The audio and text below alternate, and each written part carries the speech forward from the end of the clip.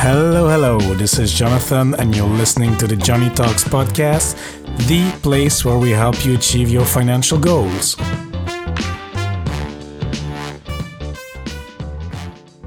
Hola, amigos. Hope you're having a great day wherever you are. And if you're a new listener to the show, special warm welcome to you. I really appreciate you tuning into the show. And if you're a returning listener, welcome back. I appreciate it even more. In today's episode, we will speak to my friend Jesse from The Best Interest. We met through Twitter and other personal finance communities, and when I heard him speak on Michelle is Money Hungry's podcast, I thought, hey, I want this guy here too. Jesse has a real talent for explaining complex matters in simple terms, especially when it comes to investing, as you will hear. We will talk about how to overcome the mental barriers to start investing in the stock market, how to start from what you know and move to better investing decisions, why you should invest in the first place, and we will also discuss the pretty cool concept of loss aversion. This is something you are already familiar with, but you just haven't put a label on it yet. This episode is for you if you know investing is the right move for your finances, but there is still something holding you back. That is absolutely normal, but I hope this conversation can help you overcome that blocking point and help you get started with investing. So without further ado, let's hear the interview. Hello, Jesse. How are you doing today? Hey, Jonathan, I'm doing very well. How are you? Yes, I'm good for me. It's soon a weekend, so excited, and it's beautiful weather, so I could not ask for more. And I'm happy as well to talk to you, we will talk about investing, so a topic I love, and you too, I know. So maybe before we head into the topic, Jesse, maybe you can give us a little word about yourself? Absolutely, yeah. Investing is one of my favorite topics too, and investment education. And a little about myself. I'm based in Rochester, New York, in the United States.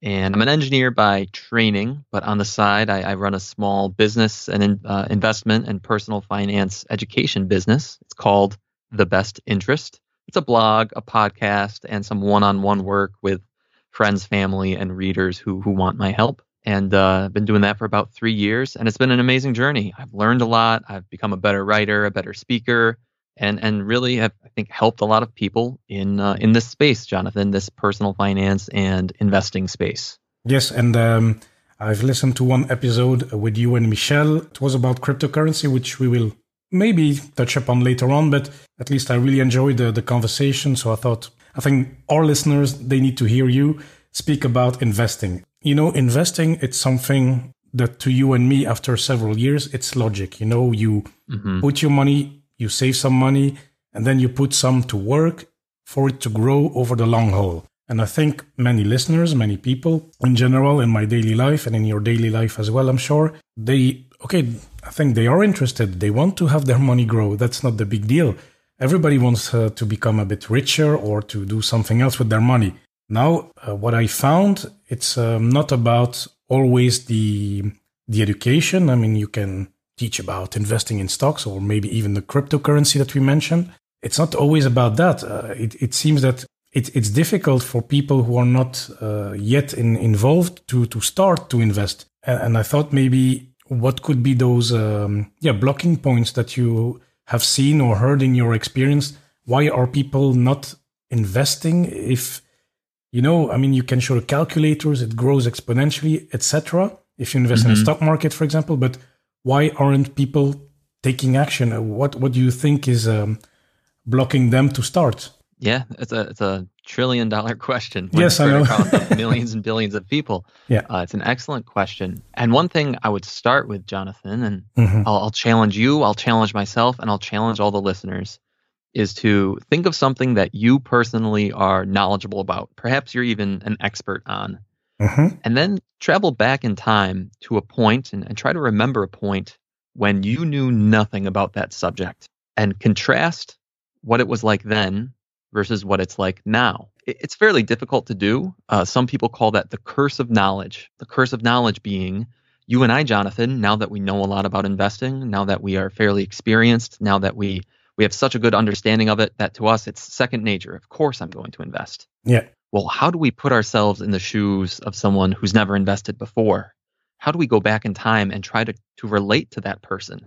How do we communicate with that person? How do we explain concepts to them that don't intimidate them?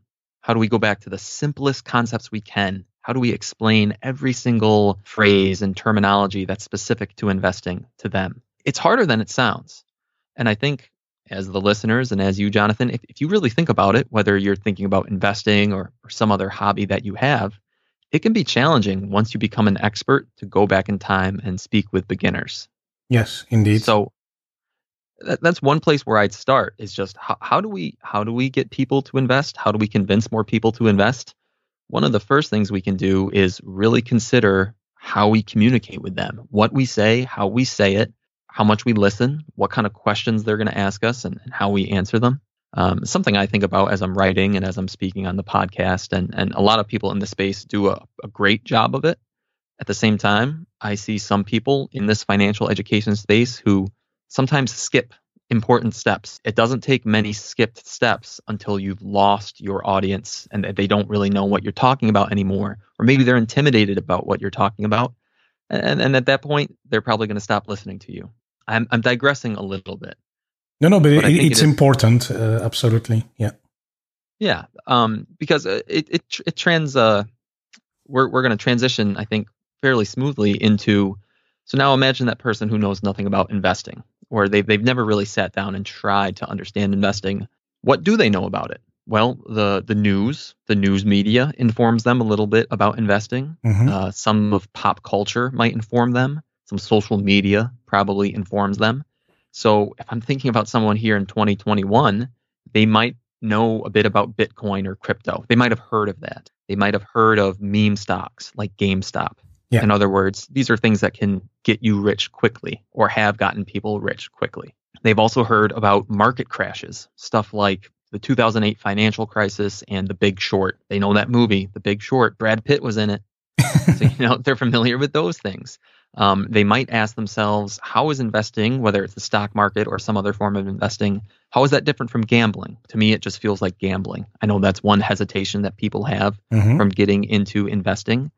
Or they think to themselves, well, investing kind of involves lots of money moving around in potentially shady Wall Street meeting rooms, and it's all about the 1% and investment banking, and those people are the investors, not average people like me. So I think those are some of the generally held opinions about investing for people who have never really dipped their toe into investing. And it's our job to try to break down some of those mistruths, because really those are headlines. Those aren't the real truth of what investing is to average people like you and me. And I think it's our job to explain how the average worker can develop a fairly low risk, long-term investing mindset and set themselves up for their money to grow over the next few decades, and so that their retirement will be comfortable. So that's the basic message, and I think that's an effective message that's getting across to more and more people. Yes, indeed. It does not have to be like on the movies. You see the guys making a super deal overnight and then they make millions overnight or something. It does not have to be like this. The game is actually, it's a long-term game, as you say, and it's really not what you see on television. So that's, I think, a misassociation that happens. And then indeed, we need to re-explain the basics, which is not always easy to do because it's a lot of pop culture that has been ingrained into us and into me as well. I mean, a couple of years back, I think I started investing personally 2014, 2015. But before that, I had not a really good idea. I still thought about the Wolf of Wall Street and these things. So, but I mean, I'm joking, but it's true. So I just started small, but I don't know how you address then the topic. For example, I mean, if you meet someone or if you talk to someone that says, oh, look, I watched this movie, or I listened to, okay, should I invest in GameStop? How would you address that, Jesse, to them to get started? If someone came to me and asked me if they should invest in GameStop, it's a tough conversation right off the bat. It really is, because you would ask that person, or I'd ask the general public, which is a more enticing story? Man turns $10,000 into $100,000 in less than a month, or man turns $10,000 into $20,000 over 10 years. Well, yes. it's the first one, right? It's the GameStop story. Everybody loves the idea that you can 10x your money in a matter of weeks. Yes. But it's and so it is the real investing story, if you will, is quite boring, unfortunately. It's boring but effective. And I think that's over the long haul, or as we educate people and we keep on beating into them that it's boring but effective. It's boring but effective. It starts to sink in a little bit. And because I do tell people that if you buy a stock market index fund over the course of historical stock market returns, you would have, on average, doubled your money roughly every 10 years. Yes. Every decade, you double your money. Every decade, you double your money. Not guaranteed, but that's what the average has been historically. So if someone came to me and said they want to invest in GameStop, I might challenge them on the spot and say, awesome, let's talk business fundamentals. What do you like about GameStop? Maybe they have a good answer. I bet they don't, though. Right off the bat, I bet they don't. I think you say, what do you mean business fundamentals? Yeah, well, is it revenues, is it price to earnings? What is it about GameStop as a stock, as a business that you like? Because if their answer is, well, some guys on Reddit were talking about it, and my buddy down the street just 10x'd his money in a month, I might say, sounds like you don't know a lot about the business itself, because they probably don't. I might ask them, oh, well, you can explain what a short squeeze is to me. Can you explain a short squeeze and why the stock has gone up in price so much as it did in the beginning of 2021? If they don't know what a short squeeze is, if they did know what a short squeeze is, maybe I should start there. If they knew what a short squeeze was, I doubt they would want to dive in once the stock had already gone up in price. So it's those kind of questions where I think you can use the Socratic method. Socrates, cool dude, Greek dude. Socrates, his method of education was all about asking questions. You ask the questions, and then the respondent to your questions, in answering them, they weave their own path towards the right answer. And if you ask the right questions about GameStop in this case, they will eventually, I hope, they will reach this answer where they say, oh, you know what? I actually don't know what I'm doing here. I don't know a lot about GameStop. I don't know a lot about short squeezes. I don't really understand why the stock has gone up 20 times in price over the last month. Maybe I should sit this one out. No, that's very good. I like the Socrates method. It's something, it's really to help the person you talk to think about it a bit more deeply. Just take a pause. What is it? What will make your company, your investment grow 10x the value? What are the business fundamentals? And then, is this once the person kind of find his path, that you then go to index funds, etc., or there's something in between that I'm missing, or? Good question. But yeah, I think I would. I mean, that's when you start to say, okay, so you don't know a lot about GameStop specifically. That's okay. Well, let's go on to another business. Say you want to invest in Tesla. You've seen Tesla in the news, or maybe you say I want to invest in Ford Motor Company or Amazon or Google, Facebook, whatever it is. You still have to ask this question. Let's talk about the business fundamentals. Do you understand the business fundamentals? If you want to invest in that company, are you suggesting that you think that the stock is underpriced right now and that you'd be buying it at a good price and that the price is going to go up in the future? Why do you think that? What's your thesis? What's your investment thesis? I can't answer that question very well for a lot of companies out there, Jonathan, and it takes quite a bit of research to have an educated answer to those questions. And there are highly educated, very motivated, smart people on Wall Street who spend 80 hours a week answering those questions for only 4 or 5 or 6 companies. If you look at a real investment analyst on Wall Street, they aren't experts in 200 companies. They might be experts in a dozen or 8 or 4 companies, and they dedicate all their waking hours to understanding the business fundamentals of those companies and when it's a good time to buy and a good time to sell. So if the average Joe comes to me and says, yeah, you know what, I see Amazon, I buy Amazon a lot, I see the trucks on the street, I think it's a good time to invest. I'm going to say, wait a second. Let's talk about the kind of research that a professional does versus the kind of research that you've done.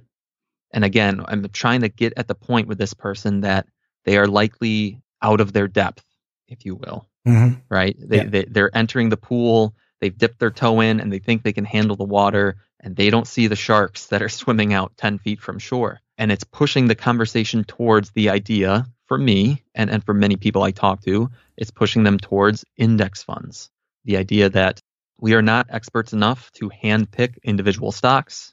However, we can make good judgment that the economy as a whole wants to grow, and that human beings over time have the desire to grow, to improve their lives, to improve society, and that the economy will grow over the coming decades. The index fund holds stocks across the wide breadth of the economy, and some of those stocks will rise, some of them will fall, but on average, the trend tends to go upwards. And we are investing in that upward trend, which, as I alluded to earlier, roughly doubles your money every 10 years historically. And that's good enough. That's a good enough investment for many people. And if you compare that index fund investment against a portfolio of hand-picked stocks, the index fund tends to do just as well, because the more stocks you hand-pick, the more your average will settle towards the entire market average. And I think that's where you start to convince people, is to basically say, you convince them by saying, no offense, you're not an expert enough to be making these picks that you want to make. And if you just settle on the average stock market return via an index fund, that's something that you can depend on over time. And it's something that will make your future planning easier, and it'll grow your money in a pretty satisfactory way. Mm-hmm. And Jesse, so you personally, I guess you invest in a broad index fund, but do you never invest in individual stocks then, or maybe after a while, or how do you do it yourself? I can tell you my exact portfolio. I'll answer both questions. So my portfolio is comprised of a total U.S. market index fund, a total international market index fund, a little bit of a bond index fund, which I catch some flack for. We've talked about stocks. We haven't really talked about bonds. Bonds aren't doing very well right now. And so some of my friends, be it on social media or in real life, they give me a hard time for having some money in bonds, but I have my reasons. Yeah. Full disclosure, I don't mind saying that I also have about 2% of my money, 2% of my investments right now are in a Bitcoin investment trust and an Ethereum investment trust.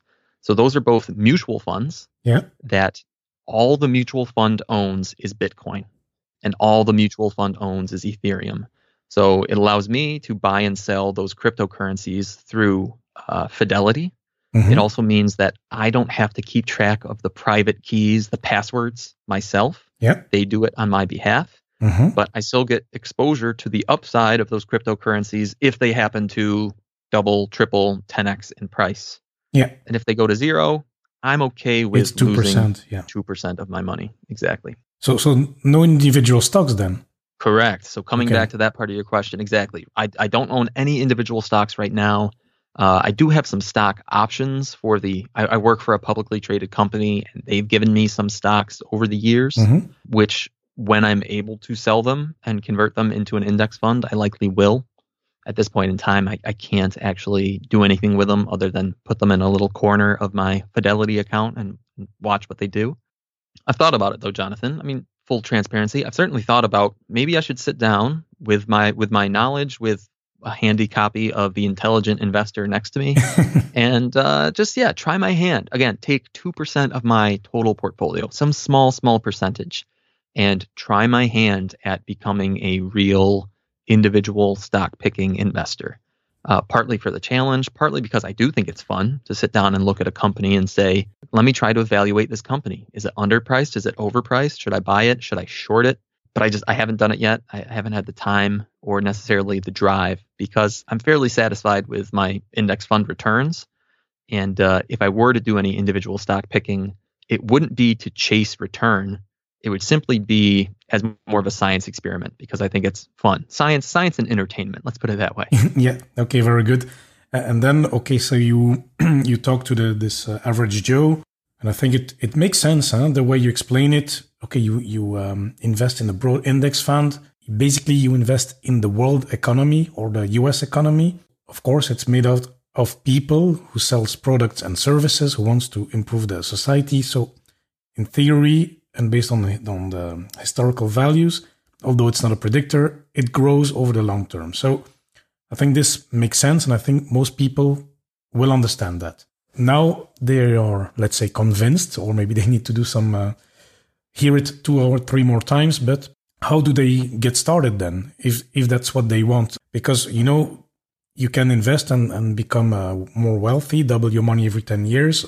Maybe there's a goal or a need, a reason to invest actually. What would be a reason? Because, maybe people, they're perfectly happy. They are making enough money and they still have some money left after the month. So why should they start investing? Mm-hmm. Maybe I should have started with that, but okay. No. It's a good question. And I think everybody's answer will be different, right? This is where we get back to that cliche, but it's a good cliche of personal finance being personal. Everybody's going to have their own reasons. Mm-hmm. But for me, without investing, my retirement timeline would likely be significantly decelerated, right? So let's say, for the sake of conversation, that I would like to retire by age 50. Yeah. Well, investing is what is allowing me to get there by age 50 instead of, say, age 65 or 70. So investing allows me to accrue more wealth more quickly and accelerate the timeline to which I won't have to work anymore so that I can retire and pursue other interests. And that is probably the biggest rationale for most investors, is to take money, usually extra money that they happen to have right now. And like you said, Jonathan, I think you've said it a few times now, put it to work. You put your capital to work, either in the form of the stock market, where a company basically takes your capital and they put your money to work, and they can grow that capital more effectively than you could on your own. You could invest, say, in local real estate, buy a house down the street and fix up the house and rent it out to somebody. Okay, so now you're taking your capital possession, that house, and you're renting it to someone, and they're paying you for that service so that they can live in your house. You're putting your money to work so that another person is using your money, for lack of a better term, in the form of this house, and they're paying you for it. Excellent. The idea is that money can do more than just sit in your bank account. It can do more than just sit under your mattress, which we can come back to that. Why is it always a mattress? I don't know. Why? But the idea is, money can do good in this world. Other people can use your money for their own needs, and then they will pay you for that. And oftentimes what they will pay you is significantly more than if that money were just sitting idle in your bank or in your mattress. Yeah. And you can invest and your money works for you. If you say, no, it's not for me still, I enjoy and appreciate the conversation you're having, but still investing is not for me. So my money, I put it under the mattress or wherever it is in a safe. But what is the risk of doing that? What is the missed opportunity cost then of not investing? Yeah, you hit the nail on the head. There is an opportunity cost there, and I see a couple alarming opportunity costs of not investing. So one is you can do low risk investing. If someone's worried about the high risks of the stock market, say, where, yes, I might average a 7 to 10% return per year, but I also might lose 30 or 40 or 50% of my wealth if the market crashes. I can understand the risk of the aversion to that risk, but there are lower risk forms of investing. We talk about there's something called the risk-free return, which here in the USA is exemplified by the U.S. Treasury bond, where basically the U.S. government, the U.S. Treasury, promises to give you a certain return on your investment if you buy their bonds. Right now, it's historically low. It's only like 1.2 or 1.5% on a 10-year Treasury bond, meaning you'll only get 1.2% returns per year. But it's guaranteed. It's risk-free. The only risk that you won't get that money is if there is a global cataclysm.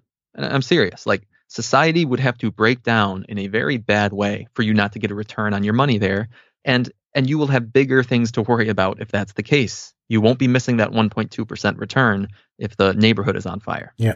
Okay, so right there's the opportunity cost, a very simple opportunity cost of sticking your money under your mattress.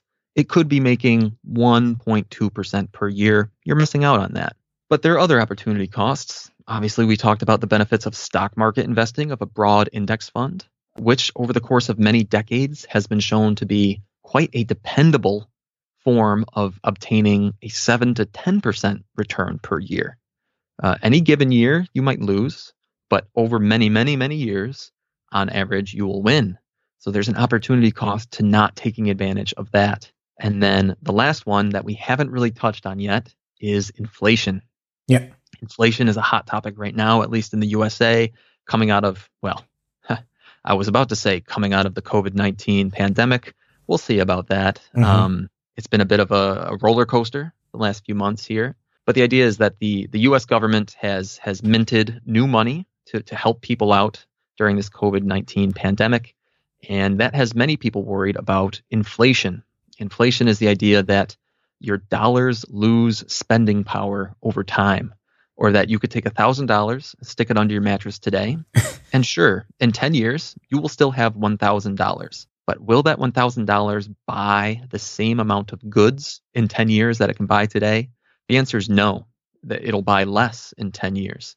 So your dollars are losing value as they sit there under your mattress, losing value to inflation. And that is an opportunity cost. And that's quite a big one. Yeah, absolutely. So the combination of those different opportunity costs can really affect someone's long-term wealth. And the longer you sit there with those dollars under your mattress, the more you are going to pay those opportunity costs. The more inflation is going to eat away at your net worth, and the more you'll be missing the fact that you could have been invested in something that's growing, but you're not. Mm-hmm. And I think as well there's a little psychology here. I will not enter the details, but when you may miss on an opportunity like the stock market, it's as well because people are afraid because they don't know it, which is okay, it's normal. And there's a concept called loss aversion, mm-hmm. meaning you are willing to let go of an opportunity because you're afraid to lose.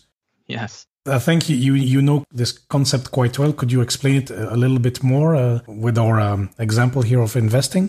Certainly. So yeah, loss aversion is a very cool concept that comes out of the field of behavioral economics, mm-hmm. which some of you might know is some folks like Daniel Kahneman and Amos Tversky and Richard Thaler. They've all won Nobel Prizes in economics for their work there. So loss aversion specifically. Let's go with a good example of loss aversion. These researchers, they asked some study participants, they said, hey, on a scale of 1 to 10, how good does it feel to get to find a $100 bill sitting on the sidewalk? How good does that feel? Okay, they got their answer. And then they asked a different group of participants, all randomly selected, and they said, hey, if you got a $100 fine for some silly little thing you did, how bad would it feel to get that $100 fine? And they got their answer. And what they found about the average human being is that the average human feels worse about the $100 loss than they feel good about the $100 gain. Yeah. So that concept is called loss aversion. And what it means is that given a 50-50 opportunity where the wins and the losses are equal on either side, humans will tend to walk away from, they'll tend to be fearful of the loss more than they feel enthusiastic about the gain. Mm-hmm. So here in the stock market, what I could say is, I could say on average, you are going to get a 10% return on your investment per year. However, once every 5 years, you're going to have to go through this period called a bear market or a crash, mm-hmm. where you're going to lose between 20 and 40% of your wealth. Are you willing to put up with that? And if someone sat down and did the math, they would say, well, if you're telling me I'm going to get 7 to 10% on average per year, I'm just going to take that because it's greater than zero, right? You're telling me I'm going to gain money over time. So if I were this mathematical robot, of course I would take that opportunity. Sure. But I'm not a mathematical robot, right? I'm this fleshy-brained, slightly over-evolved chimp who has this thing called loss aversion. And many people will see that and they say, listen, I just can't deal with the fact of watching 40% of my wealth disappear. So I'm not going to take you up on your offer. I'm not going to take that bet. I don't want to invest. Mm-hmm. Yeah. So what we need to try to do is we need to try to remove the emotion from investing. Much, much harder said. No, let me see. Much, much harder done than said. Mm-hmm. But really that is the goal. And it's one of my big goals when I write, and it's something that's really helped me over time. It's just you look at the math and you look at the probabilities, you look at the odds. I have this thing that I'm actually, maybe too proud of, but it was an article I wrote recently where I say you need to perform a fire drill on your investing. You're familiar with fire drills, Jonathan, where there's no fire. You practice right? the emergency, practice, the drill, yeah. Exactly. You pretend that there's an emergency, and you practice what you need to do in that emergency so that when the emergency comes, you don't have to think about it. The last thing, it's kind of sad, or it's a little scary. It's worth thinking about. The last thing you want to do in a fire is wonder where the exit is. The last thing you want to do is double check whether you should turn around and get your phone. No, we want you to practice what you need to do, which is get your butt out of the building. Here's your closest exit. Okay, so let's go to something less serious. Let's go back to investing. The last thing I want someone to do when the market drops 20% is panic and think about selling. Exactly. I want people, and I want myself, to practice it beforehand and say, you know what? I know that 20% drop is coming. I don't know when. If I did, I'd be a billionaire. But I know it's going to come eventually. And when it does come, I want to be mentally prepared. I'm not going to sell. I'm just going to stay the course. I feel good about that. I have faith in my choices. That's what I'm going to do. And I'll tell you, Jonathan, it worked pretty well for me back in March 2020 during the COVID-19 crash. I just kind of watched the market almost like a third-party observer watching from above, like in the movie when the soul leaves the body in the hospital room, just kind of watching the emergency room from above. That's what I felt like with my portfolio, where I watched it drop. I watched it drop. And I said, it was going to happen eventually. I'm just kind of curious what's going to happen. When is it going to recover? Is it going to be a month, a year, 10 years? I'm just going to let it ride. Thankfully, it did recover in a month. And who knows? Maybe I would have panicked more if it stayed low for a number of years, but I'd like to think not. But anyway, I attribute some of that to my thinking beforehand of running these quote unquote fire drills on my investment portfolio, thinking about the worst that could happen and preparing for what I would do when a bad thing did happen. Yes, and it's funny, Jesse, because I talked to a friend today about stock markets and investing, and he just started to invest at that time, just 2 weeks before the crash, the COVID-19 crash in March 2020. But luckily, he had already done a lot of research prior to investing. He got educated, so he got brave, and he stayed the course, and he even invested more because he had this education. So he kind of practiced this emergency drill exercise. So he managed to stay the course and to grow his money quite well. And okay, he was just starting, so he's done well. So I was like, okay, this is very important, actually. Well, thinking of that story, your friend had particularly bad luck because I could see them. They put their money in, say in February 2020, and within 2 weeks, their portfolio value was legitimately 20 or 30% lower. Correct. Than what their paper value was when they initially invested. And that's slightly different than probably me or you. So I've been investing since I got my first job in 2012. And so I could sit there in March 2020 and I could say, yes, I just lost 25% of my portfolio value.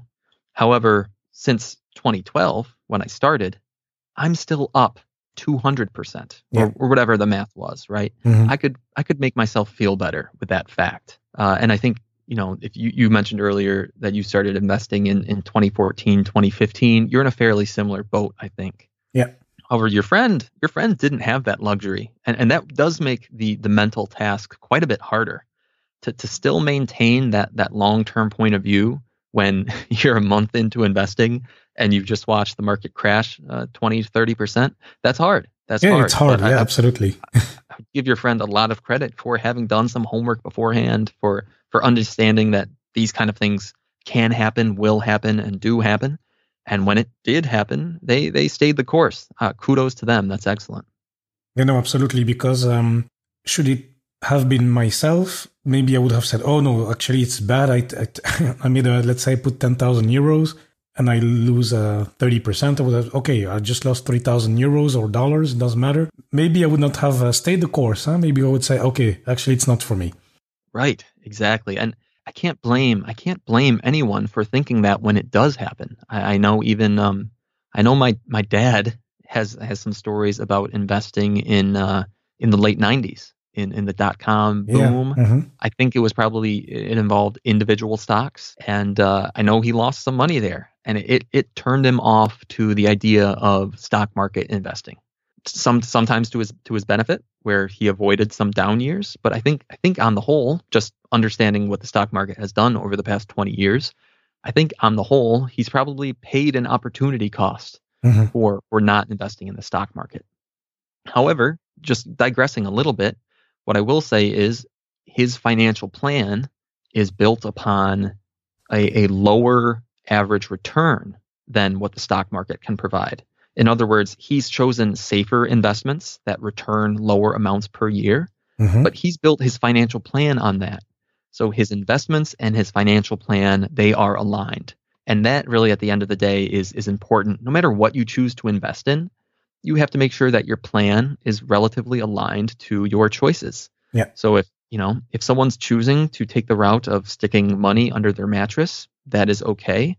But you can't build a plan as if you were going to be gaining 10% of wealth per year, right? Those two facts simply don't align, and you're just setting yourself up for failure. Yeah, sure.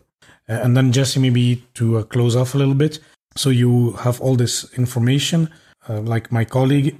Where can people look for information? I mean, there are so many things. I think you mentioned social media and everything, and 2020 and 2021 were marked by many advice on TikTok, on social media, on whatever, Reddit. But where should people start to look, actually? Is it books? Is it a particular YouTube channel or a podcast or a blog? What would you recommend to a starter, to a newbie? That's an excellent question, and a hard question it's hard to answer at times, right? And the reason why is because, on the one hand, I want to say to people, you can find great information in so many different places, because that is the truth, right? They could come to this podcast and find excellent information. They could come to, I would hope they would want to come to my blog. And if they found that the blog was helpful, I think that's a good place to come for information. But at the same time, just like you said, Jonathan, they could go to TikTok, and there are some amazing TikTok creators who are providing excellent information.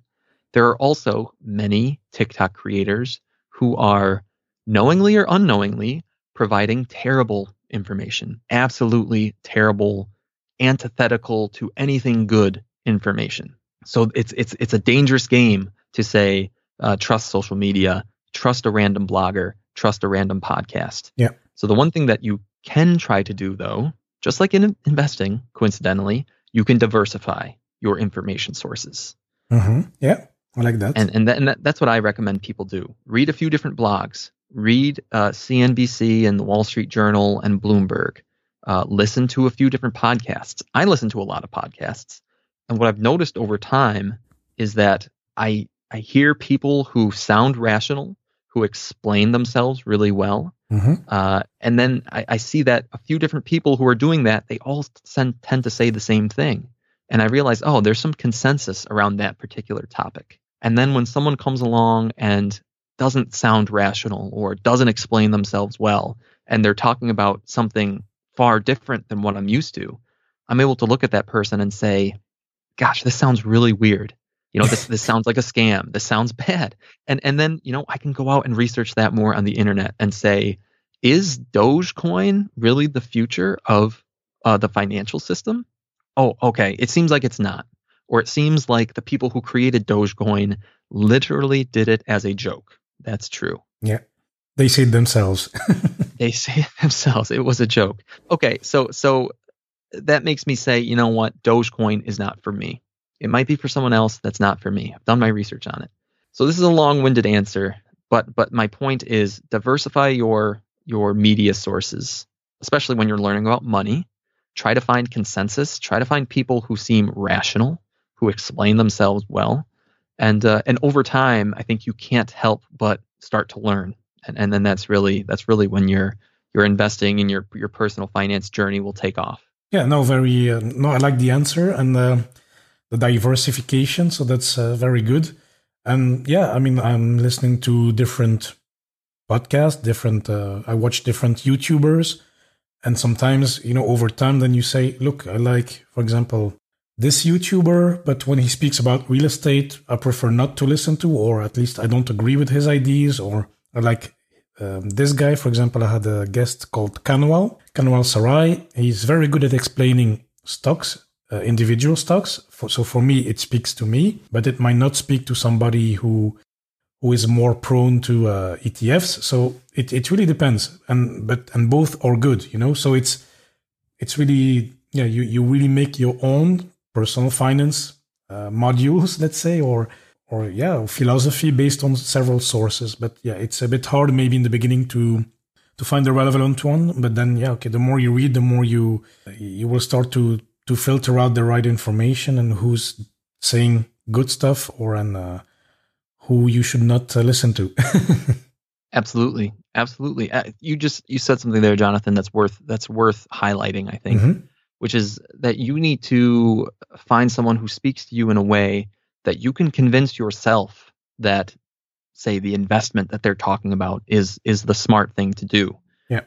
Because if that investment maybe goes down in the future, you need to be able to go back to your rationale for investing in the first place and say, do I really have the conviction to stay with this thing? Because I think I don't want to say one of the worst things you can do, but it is a bad practice, is to hear one person say one thing about one particular investment, then to dump a bunch of money into it. And then as soon as that investment goes down, you lose your faith and you say, oh, time to sell. And why is that? Well, it's because you weren't really convicted of it enough in the first place. You didn't have the conviction in the first place. So do your research, find rationale that speaks to you such that you can convince yourself that it's a smart thing to do. And having that conviction will help you in the long run to stick with long-term investments. Yeah, no, very good. I really like this tip. And look, Jesse, I think it was very interesting, and I think it gives a lot of material for the listeners to think about. And I'm sure it will be helpful, and that they will be drawn to listen to your podcast as well. And then before I let you go, we have our 3 quick fire questions, which I would like to ask you. And then we'll close off the show. So my number 1 question, Jesse, is what has been your best investment so far? It's a good question. It would probably be the Total US Index Fund, Total US Stock Index Fund. I think I was just looking the other day, and since 2012, it's up about 300%, and that includes reinvesting dividends, and I think that is not adjusted for inflation. So on real terms, once adjusted for inflation, I don't think it's up that much, but before inflation, it's up that much. So I'll take it. That's quite good. Yeah, absolutely. So that's excellent. And then the second question is, we talked about sources, but what is a book you can recommend to anyone? It does not need to be a financial book, but what is the book that you would say to anyone, read this? It's amazing. That is a good question. I mean, Harry Potter. Harry Potter's a great book. No, I'm half joking. I do think I like Harry Potter. But I mean, yes, my mind does immediately go to some investing books, and the 2 I would point people towards. If you happen to be particularly math minded and you want to get into some of the interesting nitty gritty of investing, I would point you to A Random Walk Down Wall Street by Burton Malkiel. And then if rather you just want to, maybe you're getting started in investing, or you just want to hear what a few smart people have to say about investing, I would point you to A Boglehead's Guide to Investing, or maybe it's The Boglehead Guide to Investing. Yeah. You should be easy to find. Yeah, absolutely. No, very good. Good suggestions. Random Walk Down Wall Street is something that I still need to read myself, or get my hands on, and then but I still have a long list of books before I get there, but it's on my list as well. So good suggestion. And then the last question for today is, what is a purchase you would recommend for under $100? I like music, and I also like podcasts. I listen to a lot of podcasts. I'm usually listening to something. So a high quality Bluetooth speaker that can connect to your phone. Yep. You can find a very good one that still is under $100. You can even find good ones for $20 or $30. And the one that I've had for almost 2 years now. I use it close to every single day, and it's awesome. It is an excellent speaker, and it's always in use, and I'm always listening to something. I think it's a great purchase. Yeah, very cool, very cool. I'm a fan of podcasts and music as well, so yeah, it's definitely it's something I like to spend money on as well. So it's great to accompany your day and to learn something or to relax. Absolutely, exactly. Yes. So Jesse, talking about speakers and podcasts, where can the listeners find you? Well, they can find me if they want to kind of reach out to me directly. Probably the easiest way is on Twitter, where my handle is @bestinterest_JC. And then I would love it if people came and read the blog, which is bestinterest.blog, or if they listen to the podcast, which is the Best Interest Podcast on Apple, Spotify, Google, and a couple others. But either way, if you Google the Best Interest, Google Jesse Kramer, my stuff usually comes up, and I would love to speak with you guys. Yes, absolutely. And I will link everything in the show notes, so you can find Jesse very easily. So Jesse, once again, thank you for coming. It was a pleasure to talk to you. Yes, thank you for having me, Jonathan. I appreciate it. I hope that you enjoyed this episode and that you learned something from it. I'm sure you did. And if you found it useful, please make sure you share it with a friend. And you can also rate the show in your favorite podcast app. This will help the show to grow. So if you do so, thank you very much. And now, before we head off, let's go through the key takeaways for today. Number 1. Should I invest in this trendy GameStop stock everyone is talking about? Well, to address this question, amigo, you can use the Socratic method and ask yourself questions to weed out your own path. What are the business fundamentals? What do you like about the company? Why has the stock gone up so much? And this is actually valid for every type of company you want to analyze and invest in. And when it comes to individual stocks as a whole, you can pick a handful and diversify your risk. Some will be successful, some not. That's why you need to diversify. But you cannot be an expert at every stock you pick. It's very difficult for us average Joes.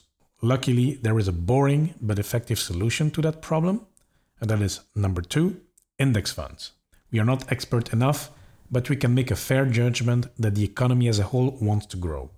A way to benefit from this long-term growth is investing in index funds, which are a collection of shares from the whole market. From historical data, the markets are going upwards, with ups and downs, obviously, at an average rate of 7%. This means that it is roughly doubling every 10 years. And for this, you can use the rule of 72. It's a neat calculation trick. I have the link in the show notes. You divide 72 by the rate, so by 7. So 72 divided by 7 will give you the number of years it takes to double in value. And again, investing in index funds is boring, but effective. Number 3, what is the reason to invest? Why should you start investing? Well, investing puts your money to work, allowing it to grow without additional efforts from you. Everyone will have their reason to invest, like for example, an earlier retirement or making work optional for you. What are opportunity costs of not investing? If someone doesn't invest, their typical alternative is sticking money in the bank. You will miss on returns from risk-free treasury bonds in the US, stock market returns as we discussed, and your money under the mattress can even lose its purchasing power due to inflation. Not investing will affect your long-term wealth, and the longer you sit with your money under your bed, the more you will pay for those costs. And that is the opportunity costs. Number 4, loss aversion. Yeah, the cool concept from behavioral economics. And this is something you have already experienced. You find this $100 bill on the street, you're happy, you're like, hey, cool, I have a good day. And then the next day, you have an unexpected cost, some repair at home, or you get a speeding ticket. The intensity of your emotions will be higher in the case of the loss. And when it comes to the stock market, mathematically, we know that the best option over the long term is investing in the stock market, but we are humans, and it's hard to deal with those losses. We need to remove the emotions from investing, and a good way to do that is to perform fire drills on our finances. So we avoid to panic sell, for example, during a crash. It's all about thinking ahead and be mentally prepared. And last but not least, diversify your information sources. Read different sources, listen to different podcasts, watch different news channels or YouTubes. Look for people who sound rational, people who explain themselves really well, and after a while you will find a sort of consensus. And this will make it easy for you to be able to find a rationale that speaks to you personally when it comes to your finances. And then I have actually a last question to all of you amigos. Do people still keep money under their mattresses? I mean, are you doing that? Let me know. I would be keen to hear. So that was it for today. Thank you so much for listening. It really means a lot to me. Make sure you subscribe in Apple Podcast. And of course, please do not hesitate to contact me if you have any questions or feedback. Send me an email, john@johnnytalks.com, or connect through social media at Johnny Talks on Facebook, Twitter, and Instagram. And amigos, once more, thanks so much for listening, and I'll speak to you next time.